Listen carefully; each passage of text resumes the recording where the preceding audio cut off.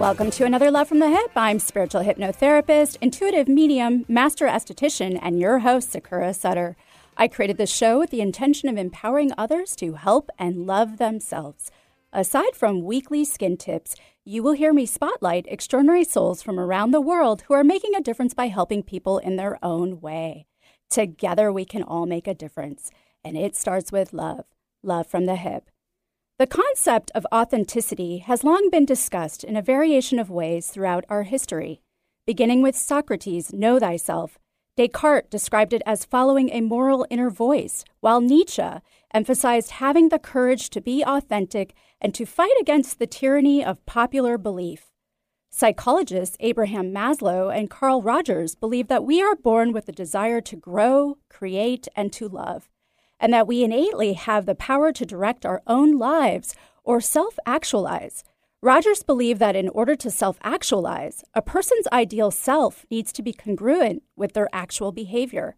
Self-actualization, according to Maslow, meant the desire for self-fulfillment or a person's tendency to be actualized in their potential. Authenticity, according to them both, consists of nature fulfillment. It is about playing to our innate strengths, following our intrinsic interests while remaining self-determined.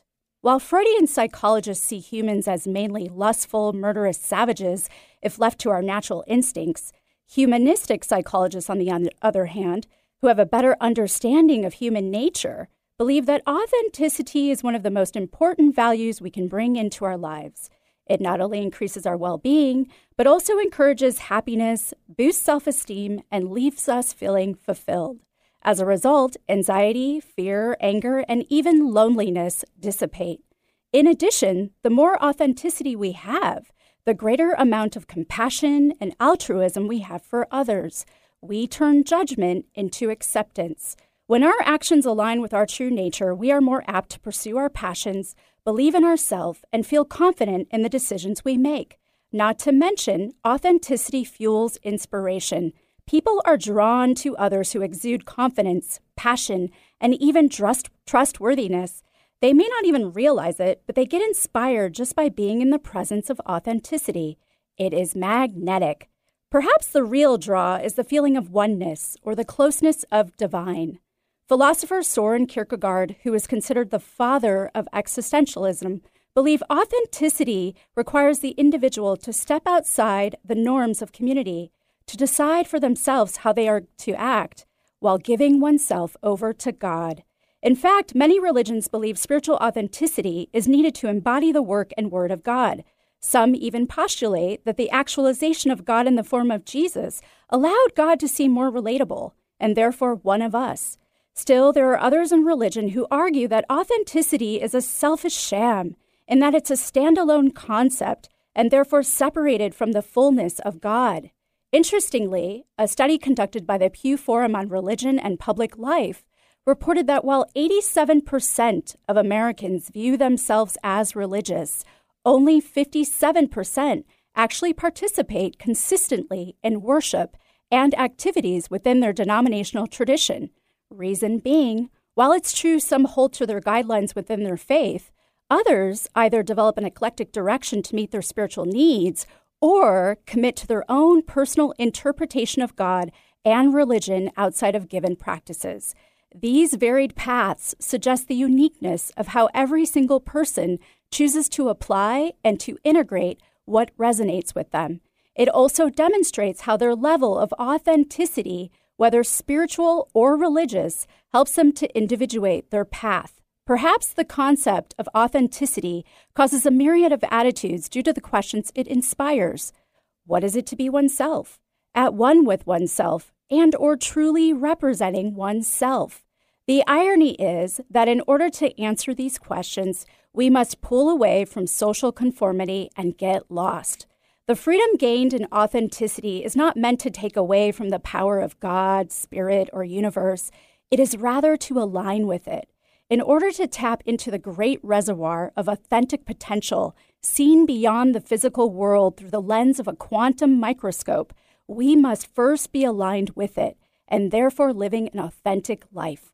The biggest barrier in deepening one's spirituality is the lack of authenticity. This is what keeps us separate from God, spirit, universe, and each other. And yet, we humans still create barriers to remind us of our separation, like the veil, for example. We presume that only certain people are spiritually gifted and have access to beyond it. Some say the veil was placed between God and humans with the fall of Adam. In Sufism, the veil has been invoked by Sufis throughout the centuries as a symbol of all the obstacles on the path to God.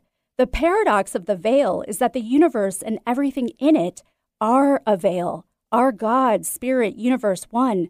Most Sufis and others in religiosity will agree. The perception of God is not something actually seen with one's eyes, but rather a beholding within one's heart. Authenticity is living a life as one with our soul. Awakening to our authentic selves enables us to take the journey back to spirit, God, and universe. We just need to find our way home to our true selves in order to realize our divine potential. Today on Love from the Hip, it is my absolute pleasure to have Michelle Welch here with us. Michelle is an author, lawyer, psychic medium, and grief doula.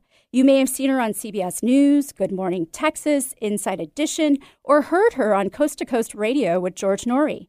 Michelle will share how she arrived at her success today, how she incorporates her psychic abilities with law, as well as tangible spiritual wisdom like engage before sage, why she doesn't recommend cord cutting, how to connect with ascended masters, and so much more. Plus, she is graciously offering mini psychic readings later on the show. So stick around, we'll be right back. The passing of our loved ones always proves to be very challenging, but can be met with ease when working with someone who can hold space, compassion, and especially someone who works across the veil. Allow Sakura Sutter, multidimensional channeler and intuitive medium, to be your spiritual guide with the other side. No matter if you choose to communicate with your transitioned loved ones to help you with the grieving process, or connect with spiritual, galactic, and other light beings to explore and dive in more on your spiritual path, Sakura can assist you. Not only does Sakura channel insightful messages, but she also incorporates her metaphysical tools to help you move through blocks and unprocessed emotions and feelings, providing you with a closure, relief, and new mindset to move forward. So don't hesitate to take your first step towards healing so you can start living your life once again. Remote sessions available. Contact Sakura at sakurasutter.com. That's SAKURASUTTER.com. Taking care of your body's largest organ can be difficult, but not for Astera Skincare Mist. This topical skin spray supports your skin's own natural healing defenses. Astera Skincare Mist is a light misting spray, free of parabens, alcohol, toxins, and fragrance. This all-natural topical skin spray will take the woe out of your skincare worries without clogging your pores. Irritation, inflammation, redness, post-procedure sensitivities? No problem. With Astera Skincare Mist, you can continue about your day without the skin dismay. Acne, rosacea, psoriasis, sunburns, rashes, and fungus? Don't let these skin concerns inconvenience you. Instead, let Astera Skincare Mist allow you to be happy in the skin you're in. Available at Sakura Skin and Mind. Learn more at esteracare.com. That's ESTHERA care.com. Welcome back to Love from the Hip. I'm spiritual hypnotherapist, master esthetician, and your host, Sakura Sutter. And don't forget to follow me on Instagram and Facebook, and to subscribe and share my podcast, Love from the Hip, that's HYP, anywhere you can find podcasts. Today, I have the pleasure of having Michelle Welch here with us today. Michelle is an author, lawyer, psychic medium, and grief doula. You may have seen her on CBS News, Good Morning Texas, Inside Edition, or heard her on Coast to Coast Radio with George Norrie. Hi, Michelle. Thanks for joining us today. Thank you so much for having me. I'm so excited to be here. And where are you joining us from? Dallas, Texas, in the United States. We need more of your sunshine here in Seattle. I tell you, Texas can't make up its mind. I feel for the plants. I think they're blooming, and then they're like, oh, what do I do? It's like California. So did you grow up religious and or spiritual? I did. I believe that I grew up in I did. I know I grew up in a religious home, and I believe that my parents and my family is also they're also spiritual. So I don't think there was definitely, as a lot of people delineate between religion and spiritual, and I do too, but I believe I was both. I had a connection with divine, with in my church, it was a Christian church. So I didn't have necessarily a big distinction between religious and spiritual, but now I do. Mm-hmm. I know what that's about, the religious box versus having a deep spiritual connection. But I think I was fortunate to have both from an early age. Absolutely. And I feel the same way. I feel they're very much the same. So what were some what were some of your key spiritual moments? So many, but when we're distinguishing between, I would say early on when I realized that I was different. Now, I'm going to say that everybody, and I don't mean that in an ego way. I just realized it was actually odd for me to find out that not everybody was a bit strange, for lack of a better word, or maybe just not in the same way as me. I thought everybody was just like me. So I'd say things that kind of got me in trouble. So that would be early on. And it was not so great when I found it out, why I was always getting in trouble. But a big spiritual awakening moment happened to be, and many of them are when I'm going through what I call tower moments, difficult times in my life. And in my 30s, I had one of those. And I would say that was a big one. Sometimes when I've been a bit self-sabotaging, I am not a perfect person, not a perfect human by any means. And I have had moments of depression because of what I do, my giftings, for lack of a better word, or whatever this is that I have. I don't like getting caught up in all the semantics and arguing, is it a skill, is it an ability, is it a curse? But because of that. Did you always feel like you were fighting against the grain or being shoved into a box? Absolutely. Absolutely. And again, the disclaimer, this is the last one. I am not knocking anyone or any religious belief, or my parents love them dearly. But yes, put into this is what you're to believe and conditioned to believe a certain way. And those were hard to let go of and to realize that I could color outside the lines. Mm-hmm. And it took me half my life or more to realize that I could do that. And now, do you also believe that everybody has gifts? It's just whether or not we're in tune with them and then therefore in tune with ourselves? I do. And I have struggled with that question because I have a lot of readers here, hear me at our store, Soultopia. We have 3 of them in Dallas. And we do also a lot of things where we hire people to read for us. And sometimes I'll go through things where I'm like, really? Is everyone really intuitive? Do we all have it? I think the answer is yes, but I definitely think there is a spectrum, for lack of a better word, a continuum of those gifts. But we all have that instinct. We were born with it, like run, a tiger's coming, go, get to that fight or flight. But I think that, and I know that developing those skills or gifts, some of us are born with them more than others. Just like everyone can sing, but not everyone can sing that we want to listen to them singing. Right, absolutely. So when did you finally decide to step into your authenticity? Well, it was a process, but I call everything about 10 years ago.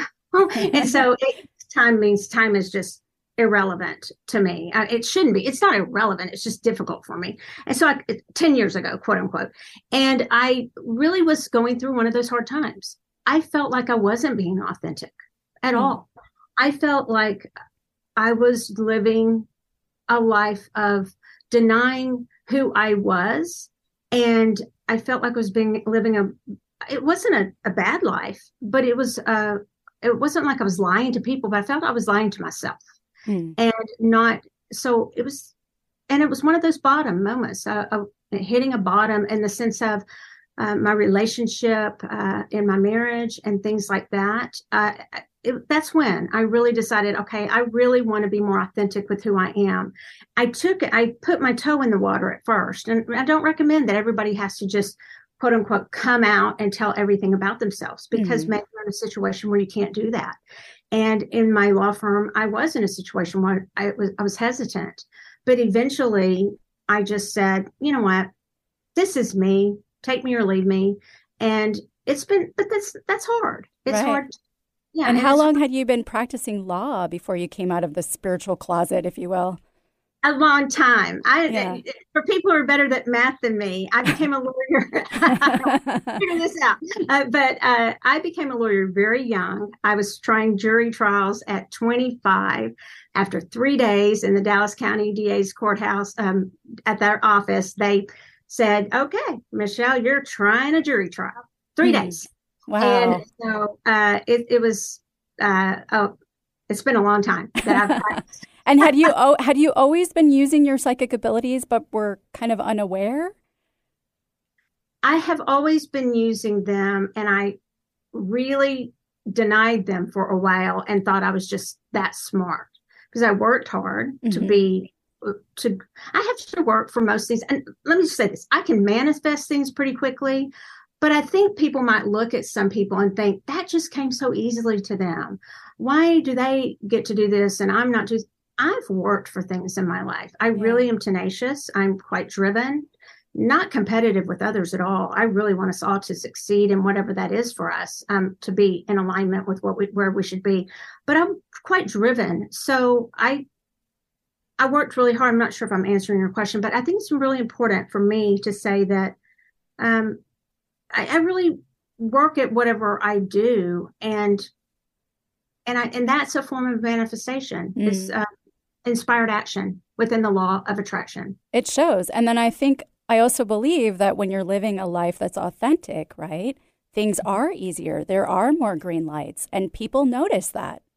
Right. And what else, to answer your question, I think that I feel that I denied that aspect to myself because I wanted to prove that I had this logic brain, because I didn't always have the most common sense. I maybe had book sense, but not so much common sense. And I kind of felt that people just assume that. You can, especially as now. I mean, every joke you can tell. I went to Texas A&M undergrad, Aggie jokes, blonde jokes, lawyer jokes. Now I get psychic jokes, and everybody, are you offended? No, I think they're hilarious. But I get all those jokes. Right. And so I was using the abilities, but I was like, oh, I'm really smart when I'm picking this jury. No, I was getting a lot of help. And now, is that how you use it now? Do you use how do you use your psychic abilities with law? So primarily picking juries, but also consulting on that, but also consulting potentially with, and I can only share so much about it, but consulting on murder cases, criminal cases, or also potentially, do you take a case, do you not? And things like that. I don't typically, when I do readings, give legal advice. In fact, I don't give legal advice. I had somebody say to me one time, and he was mad. He said, "Are you giving me legal advice?" When I was doing a reading, and I was like, "No, that would be $500 an hour." Exactly. No, I'm not giving you legal advice. Now, how did your colleagues respond when you came forward and said, "Oh, hey, by the way, I'm also a psychic"?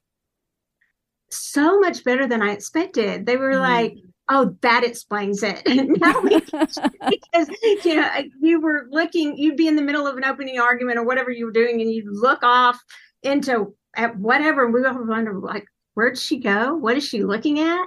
And they literally, most everyone was supportive. I think my kids maybe took a little flack. My daughter had a math teacher that asked, "Isn't your mom a witch or something?" Oh. And my daughter's response was, "Well, if you think that, maybe you shouldn't say that in front of my whole class," or something like that. And Absolutely. I don't use that label. No offense to anyone who does. That label just doesn't.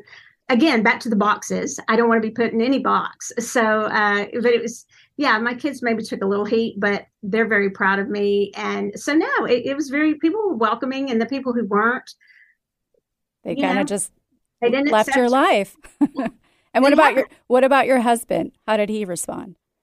Well, my husband, it sort of happened with the ex-husband who was in a law firm practice. He actually was okay with it too. And my current husband is psychic. So he's a little leprechaun. I mean, he gets everything done, and always, he's amazing. So great. Yeah. So how did connecting with your psychic abilities and essentially your authentic self, right? Because that's who you came here to be, heal your inner wounds or your traumas? I know it's a big question. Still working on it. Yeah. Still working on it.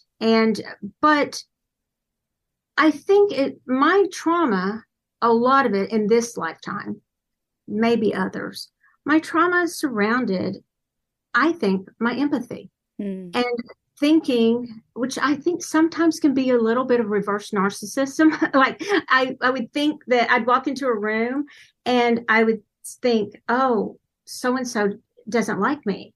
And it maybe so and so just had a headache. So I would think it was all about me because I would be absorbing that energy like a sponge. And like many of us do, probably a lot of people listening, they're empaths. Right. And we do absorb that energy. Where my first book, The Magic of Connection, that's why I wrote a lot of that, is because I want us to know and wanted myself to know that I can change that energy. And start to realize no, it's not always about you, Michelle, just because you're feeling it. So that was really important to me. And I think that's where I started to heal some wounds of insecurity. I was raised to not brag, that you didn't come first and others always came first. And so those types of trauma, I believe stepping into, and it's still, again, a work in progress. There will be times, if you ask any of my close friends, they'll be like, you care so much what others think. And I'd be lying if I said I don't care. Right. I do, but I'm still working on it.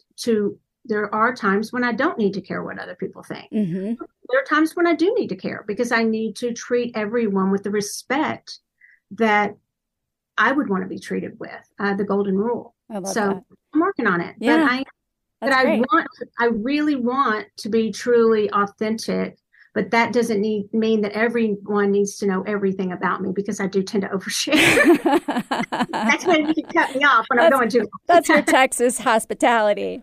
So what was the first thing then that you did to transmute that energy, as you were just sharing in your book, The Magic of Connection? The first thing I did was just take a baby step. I think that is so important to just know that we don't have to fix everything all at once. We don't have to heal all of our traumas, open all the wounds up. Let's rip off the Band-Aid. It's okay to slowly rip off the Band. If you want to rip it off quickly, then that's fine too. But my first step was probably to change some things in my life that really, and this is a phrase that a lot of people use, but I think it fits, that really weren't serving me. And just to begin to learn that I really could say no to things that weren't the best for my higher self. My higher self is what I would call my authentic self. And I'm working to get my earthly ego self more in alignment with my higher self. My higher self knows what's best for me, but sometimes my ego self is stubborn. So that's really bringing those together is what's important. And you have to use tools for that many times. But I don't think we always have to rely on those tools to get there. Now, do you find that for empaths, establishing boundaries is probably one of the biggest obstacles? For me, absolutely. And for empaths, I would say yes, because we are absorbing things all the time. From a good thing that I have implemented, and I suggest many people do, I don't always remember to do it, but it's great to make it a habit, is a body scan. Your spiritual, before you go into a meeting, before you go into the grocery store, anywhere, that body scan is how do I feel physically? How do I feel mentally, emotionally, and spiritually? I think I said the four. And, do I have a headache before I walk into this deposition? Do I have a headache before I walk into the grocery store? Is that mine?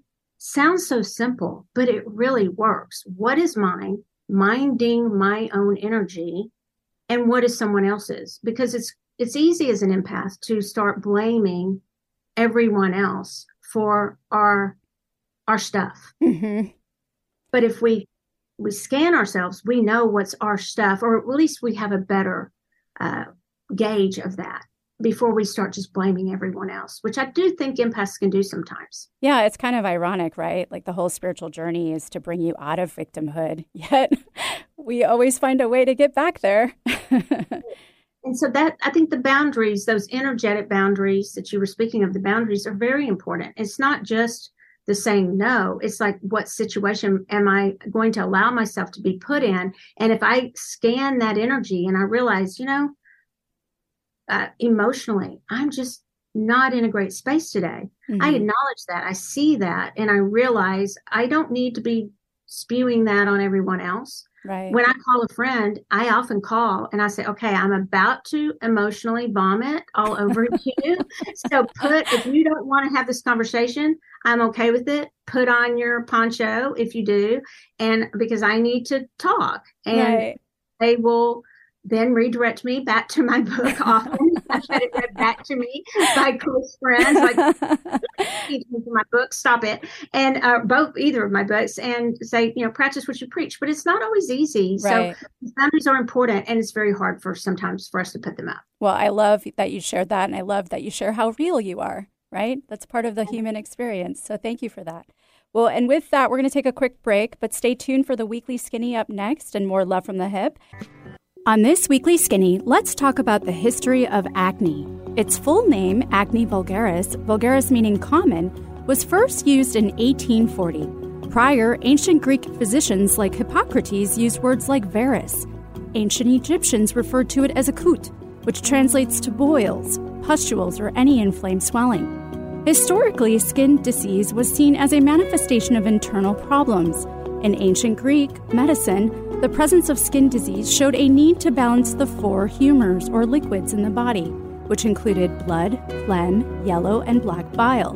In 1638, acne was associated with menstruation-related disorders, and around 1648, it was linked to sexual behavior. The invention of the microscope allowed for a deeper understanding of acne with the discovery of things like pores and sebaceous glands. In 1842, German physician Carl Gustav identified the first demodex or skin mite while examining tissue that was affected with acne. In 1837, English dermatologist Samuel Plume described blockages of the sebaceous glands leading to follicular inflammation. In the 19th century, Robert William and Thomas Bateman, the fathers of modern-day dermatology, divided acne into 4 types, that of simplex, punctuate, indurate, and rosacea. The first 3 types called for local remedies, while rosacea involved treating stomach and/or liver problems.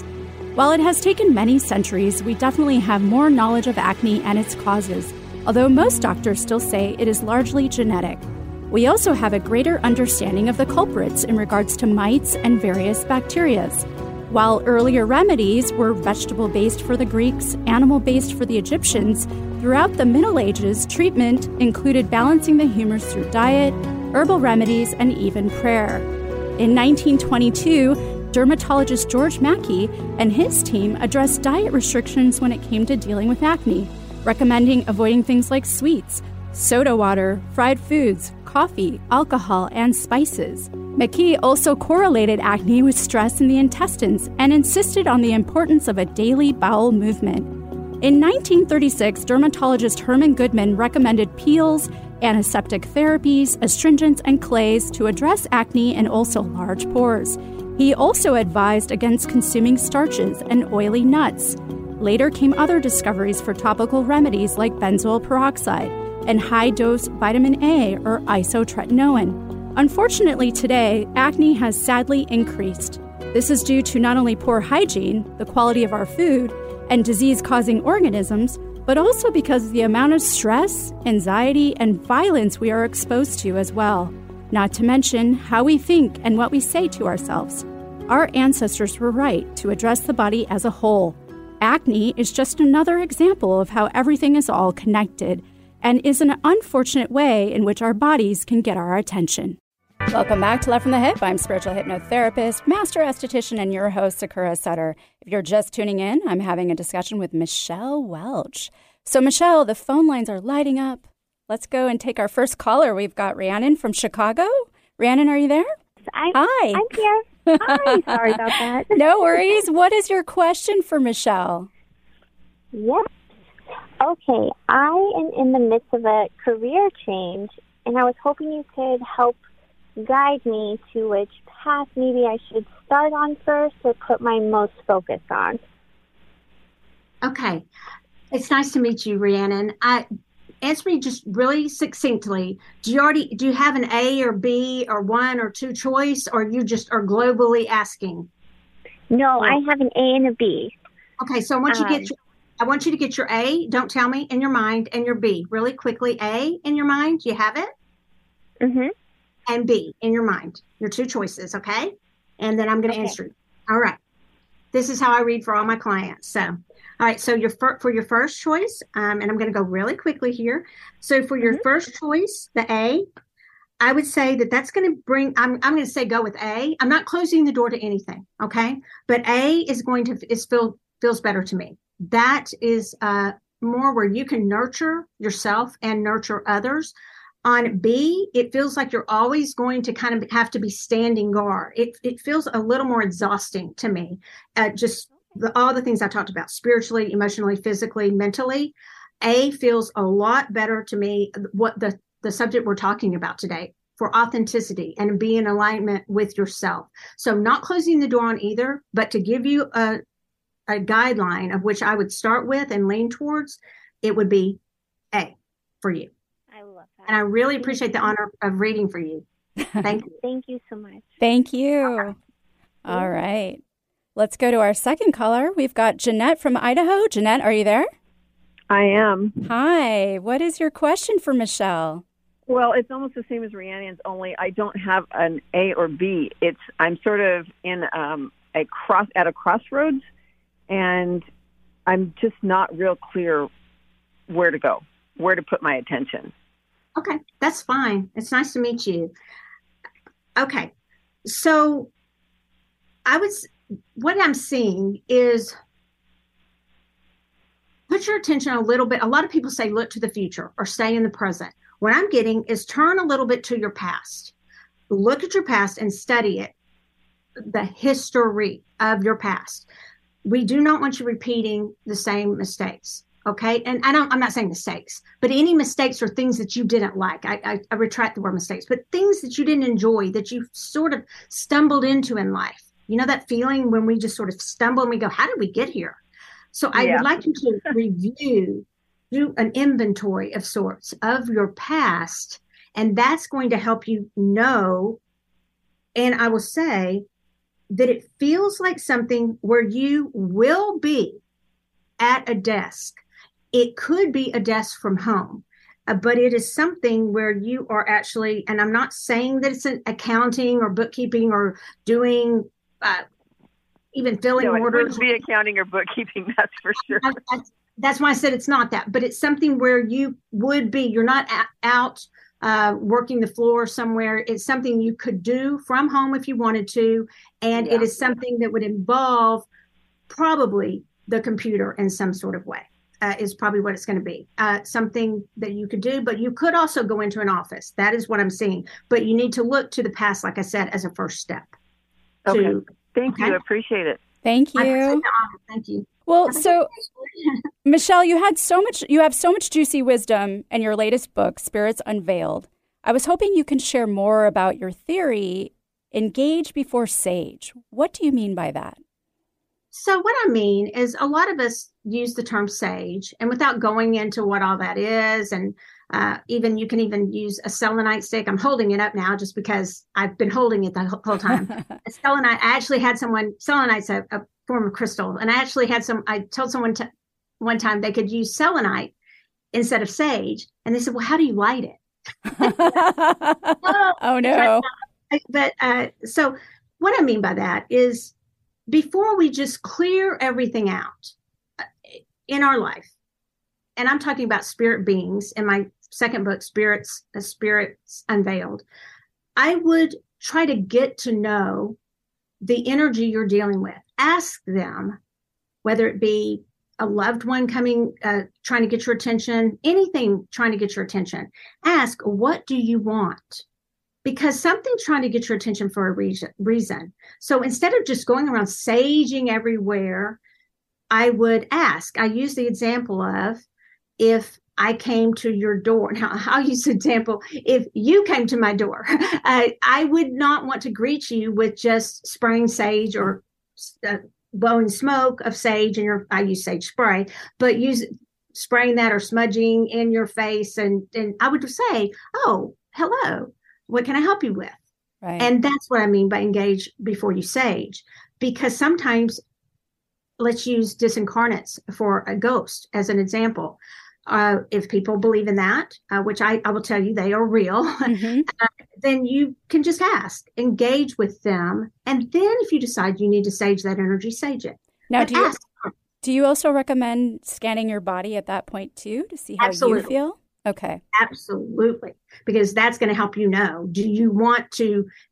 And so engage doesn't mean open the door. Right. It just you could do it through the peephole. What do you want? Mm-hmm. But it's really just giving the energy a chance, because sometimes that energy has been sent to you for a reason. It's not just all negative, for lack of a better word. Okay. Now, because we're talking about acknowledging energy, in your book, The Magic of Connection, you talk about cord cutting. And why do you not recommend cord cutting? So the reason I said that is because I had a lot of people coming to me for energy healings, whatever you want to call that. And they had a lot of cord cutting work done. Now, this is not to insult anyone who does cord cutting work. I have friends who do, but it never seems to work. And here's why I think it doesn't work, or at least long term, because we are all one. And if we believe we are connected and all one, then you cannot cut a cord with someone. The minute, if you're, let's say that I'm trying to cut a cord with potentially someone who harmed me in a really bad way in a certain house. This is a real example. I'll just tell you. Every time I drive by that house, that cord is going to fire up again, whether I've had a cord cut or not. It's going to. So what I recommend instead is to heal that cord of connection. And my book talks about how to do that. A lot of visualization is involved. Now, that does not mean, I know the next question is, oh, so you're saying that I have to be best friends with, let's say, I'm just going to put it out there. I used to have to represent some of these people. That's when I stopped doing criminal law, a pedophile. No, you're not going to do, I'm sorry to even bring that energy in, but I'm just going to cut right to the chase. Yeah. No, that is not what I'm saying, or an abusive person. Right. You're going to heal, though, for yourself, and then block that energy off by flooding it with love or whatever you can, and flooding that cord. But you do not have to have a relationship with that person. That's not what I'm. And that absolutely makes sense in order for you to not remain stuck in that energy, right? Absolutely. Yeah.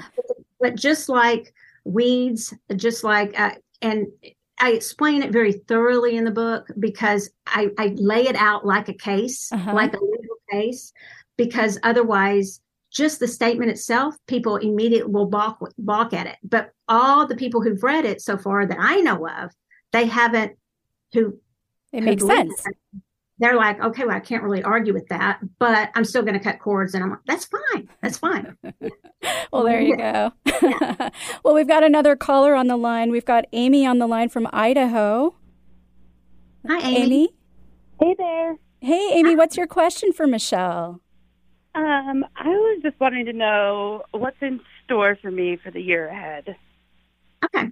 So I do read out a year. We know that you have free will. And I did want to say that I set my intention for everyone that I read for the highest and best good of the person I'm reading for. And so that's for everyone I've read for today. And that none of my ego or attachment to being right comes in. Thank you for letting me just say that, because I forgot to say it. So the year ahead, to me, it's, we've been talking about authenticity today and the balance between being on earth and then having a spiritual life, and how we navigate that. How do we stay? And for you, what I'm getting is, this is a little bit spiritual and a little bit worldly. Okay. So I feel like you have two things that you really kind of pull between, and you may not feel like this. So it may be future going. Okay. Future telling, in a sense, since you asked for the year ahead. I feel it's going to pull you. There may be a point at which you're pulled between, is this where I feel like I'm authentically in alignment with my true path? Or is it an area where it's really more what's going to serve me right now, money-wise, or makes more sense logically? So it's balancing that logic and that intuitive self. I will say, it sounds like, do you work, Amy? It's Amy, right? Yeah. Yes. Amy, do you work outside the home? And what I mean by that is homemakers they work too. But do you work outside the home? Yeah, I do work Okay. outside the home. So I feel like there's going to be a push-pull of some sort.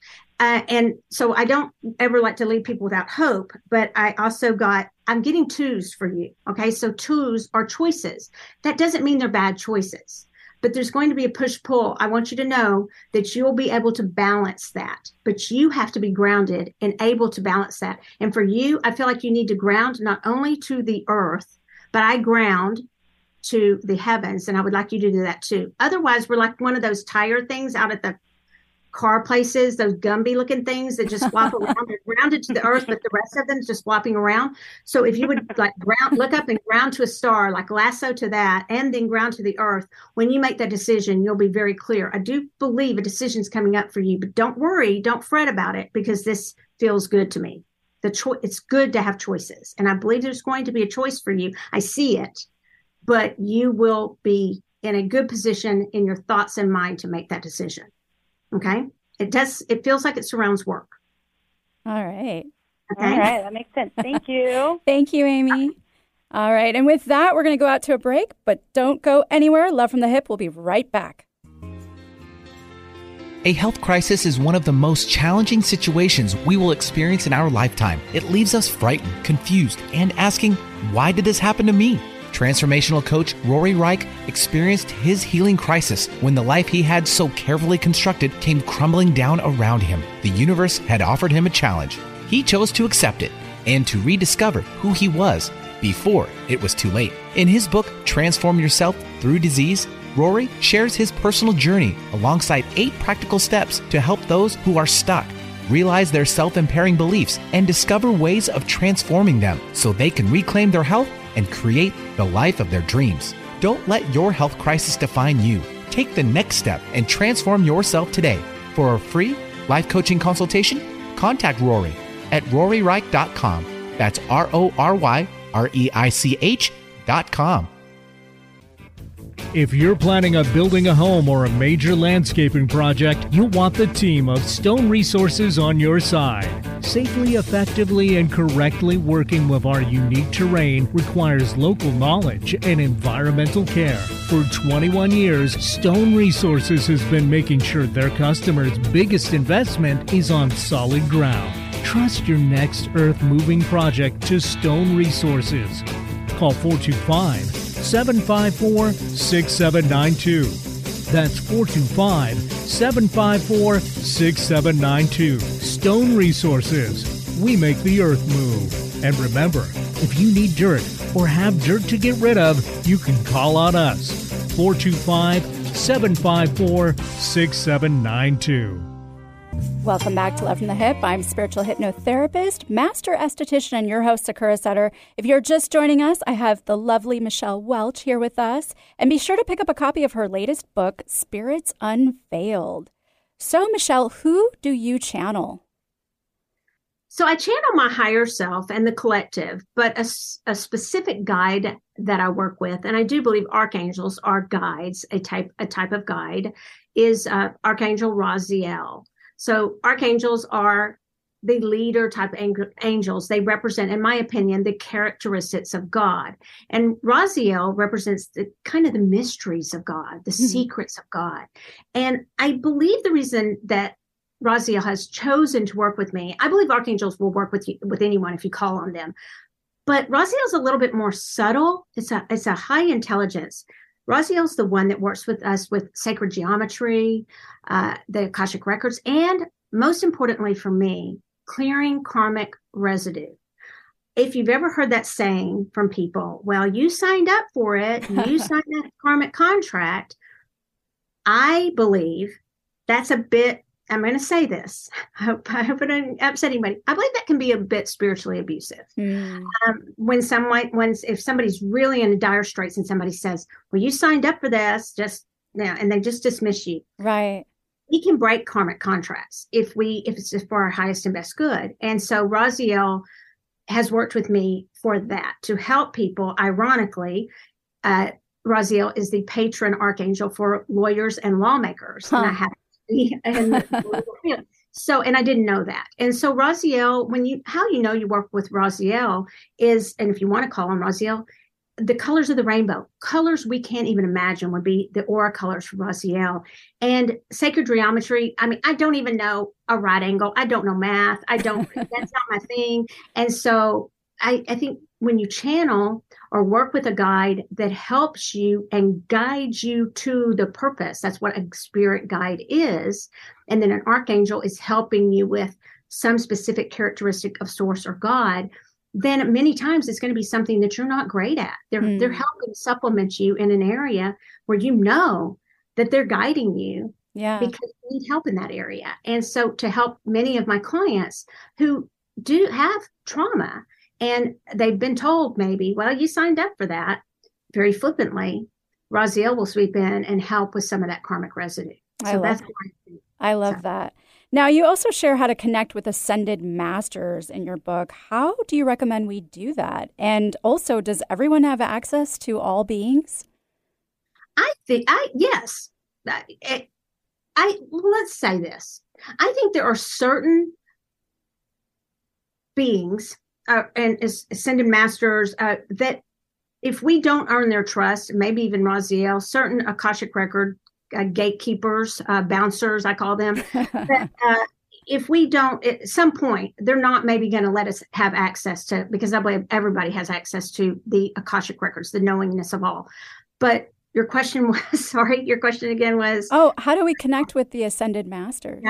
So ascended masters are there to help us with a certain skill, to teach us. So there's the spiritual ones, Jesus, Buddha, on and on. But there's also other ones. If we want to learn how to be a great animator, a cartoonist, or something like that, then it might be, this is shocking, but like Walt Disney or something. So I also put in my book Tesla, who was very much, if we don't get credit for something, maybe we're kind of robbed or we're mistreated for things that we created. Tesla could be an ascended master. I also believe that we can ascend. Ascend just means to rise. We can ascend while we're on earth. That varies. You can try that on for size. If you don't like it, that's fine. But we can actually rise while we're still on earth and can help others. So ascended masters don't necessarily have, in my opinion, have to have incarnated out and they're done with their incarnation. Some people might not even believe in reincarnation, and they can be ascended masters. And so essentially we're elevating our consciousness. And then as we do that, do we have new ascended masters that you think we work with? Absolutely. Or depending on if we have a change in our expansion of where we're going. And it doesn't necessarily mean we're ascending higher and we're better and better than everyone else. Mm-hmm. It may be that it's a lateral move. We're different, right? We're all of a sudden I was learning this and now I'm learning something else, but that doesn't make me any better than anyone else just because maybe I am working with this archangel or this ascended master and someone else is working with a different type of spirit guides. Guides appear to us as we need them. Mm-hmm. And we also put things through our experiential filters, and everyone's experiential filters are different. So I should never be telling anybody, I can say, I invite you to do this, or here's my experience. But those guides are going to come to each of us in different ways, in the ways we're ready to see them or we're ready to accept them, I believe. Now, there may be times we see things that we're not ready to see, or we sense things we're not ready to sense. But in most cases, the guides appear to us the way we're ready for them. And that doesn't make anyone higher or better than anyone else, or more elevated, or more their vibrations higher. It just means we're at different spaces in this parallel universe, in the way we're walking through this one. And how do you think the pandemic has affected us being able to see angels and paranormal and aliens and all of that? I think I've never believed in a veil because I've never sensed it, so I never really understood it. I don't want to say that that's a form of control, but I just said it. I think it's somewhat a form of control to say there's a veil and you have to go through an intermediary, although I do have friends who celebrate the veil, and I celebrate their ritual of celebrating the time of the thinning of the veil. But I do think that our access to all these beings, I think more and more people are becoming aware of all the different kinds of beings that are around us, that humans are not all there is. it's not just all about us. Mm-hmm. And so since the pandemic, for me and many of people that I have talked to, they have seen with their physical eyes or sensed through their mind's eye, which could be actually more advanced, seeing with your mind's eye, I propose, more and more, and maybe hybrids of things, such as alien. I don't need the government to tell me that there's aliens. I don't need the government to affirm anything for me. If I believe that or I see that, then I'm going to go with what I've seen, and then maybe talk to my good friends and see, hey, have things changed for you since the pandemic? And the universal answer has been yes. I love that. Well, we're coming to the end of the show, but I want to ask you, having had a religious upbringing, what might you say to someone who is struggling with feeling like they have to choose between their faith and their spiritual calling? Thank you so much for asking that. I say this so frequently to many people. I say that acknowledge that it is a struggle. It's okay to acknowledge that you have a struggle with it, but please know that you do not have to choose. Please know that. And I understand that you will feel like you do, but know that a true relationship with whatever that religion is, if you want that true relationship, let's use Christ as an example. If you want that true relationship with Christ, it's about the relationship. And you can go as far in with your metaphysical walk as you want and you feel comfortable with. And you don't have, and no one is pushing you or trying to proselytize, you to do any more. You can do both. And I have been in that boat. And please know that you're not alone in that struggle. I love that you shared that. Thank you so much. And now, Michelle, how can my listeners learn more about you and your books and your podcast?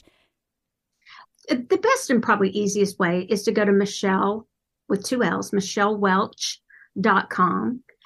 Also, if you wanted to go to soultopia.guru or to mysoultopia.com, but really MichelleWelch.com will lead you to all of those places. Wonderful. Thanks again for being here today. You truly are magnetic, glowing. Thank you. And thank you to Eric, my amazing producer, you, the listener, KKNW, Timber Country, and Cape Town Zone Radio. You can find me at sakurasutter.com and tune in next Wednesday for another episode of Love from the Hip. Stay kind out there, stay true to you, and don't forget, make self-love contagious. Go ahead, I dare ya.